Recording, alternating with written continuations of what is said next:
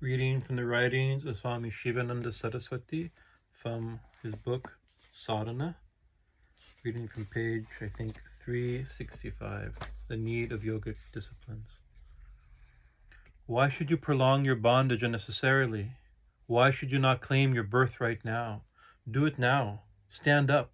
Gird your loins. Do rigorous and vigorous sadhana and attain freedom, immortality, and eternal bliss.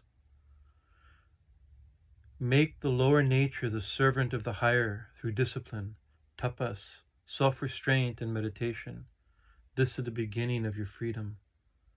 Build your character, purify the heart, develop divine virtues, eradicate evil traits, conquer all that is base within you, endeavor to attain all that is worthy and noble. Only when you have purified the heart, silenced the mind, stilled the thoughts and surging emotions, withdrawn the outgoing senses, thinned out the vasanas, can you behold the glorious Atman during deep meditation. Even a ray of inner light during meditation will shed light upon your path. It will give you encouragement and inner strength. It will goad you to do more sadhana. You will experience this ray of light when the meditation becomes deeper and when you rise above body consciousness. Meditation and worship are the means of evolving your potentialities and seeking a higher level of consciousness. Life is the unfolding of the latent capacities of the soul. Lead the divine life. Generate sublime divine thoughts through meditation, japa, kirtan, and the study of the scriptures. Bathe in the river of life everlasting, plunge in it, take a dip.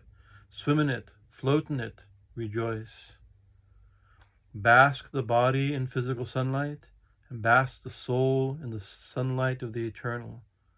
You will have good health and everlasting life. Sit down with a composed mind, assert your mastery over body and mind.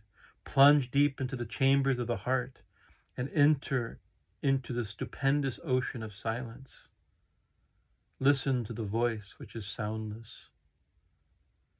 Build your spiritual life upon a sure foundation, upon the rock of divine grace and strength of character.